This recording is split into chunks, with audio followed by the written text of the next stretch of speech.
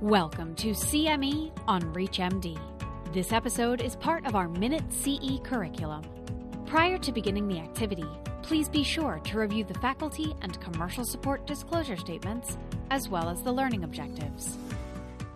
This is CME on ReachMD, and I'm Dr. Biree Andemariam. In this episode, I will be discussing the lifelong management of patients with sickle cell disease, focusing on issues such as fertility and childbearing, as well as discussion with patients and caregivers and families as complications arise or as new therapies emerge. So it's important to note that there are many issues related to the lifelong management of people living with sickle cell disease, and I'd like to discuss some of them. So first is fertility. I think it's important that people know that the data suggests that men and women with sickle cell disease actually have higher baseline rates of infertility. Some of this is due to their underlying disease, which might predispose men to hypogonadism, as well as erectile dysfunction from repeated episodes of priapism.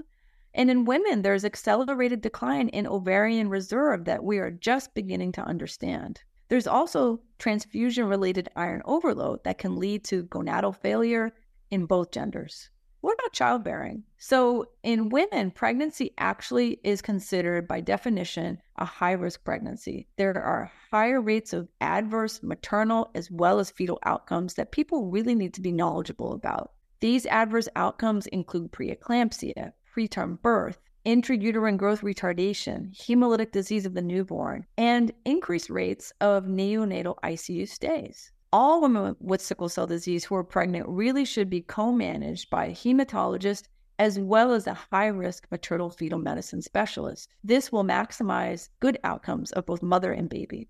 And this should begin in adolescence. It's really important that they understand the inheritance of sickle cell disease and how they might be able to reduce the risk of having children of their own with sickle cell disease. It's really also very important for all of us to know that there are emerging complications that begin in adulthood. And with age, what we see is that there are increased rates of nephropathy, retinopathy, acute chest syndrome, bony infarcts, hemorrhagic stroke, pulmonary hypertension, cardiomyopathy, you name it. So a thorough review of systems with every visit can begin to identify some of the symptoms that will direct the testing that can be aimed at identifying organ involvement early. It's all about preserving organ function.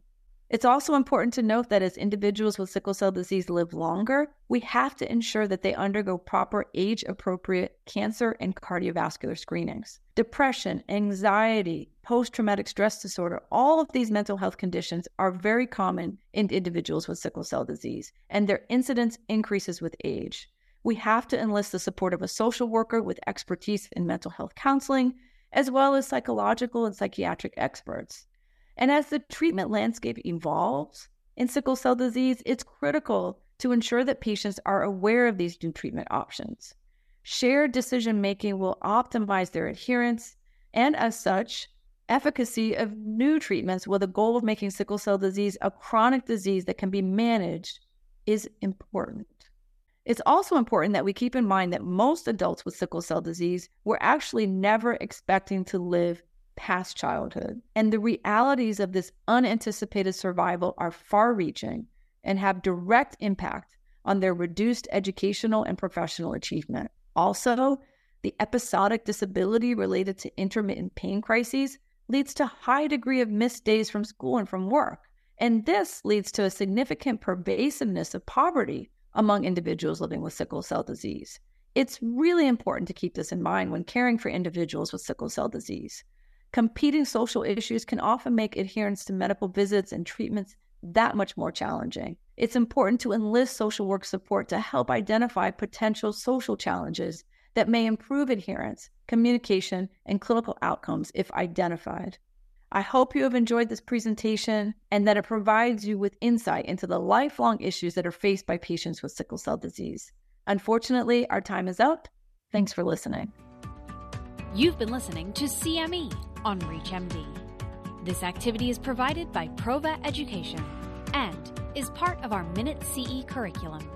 To receive your free CME credit or to download this activity, go to reachmd.com/Prova.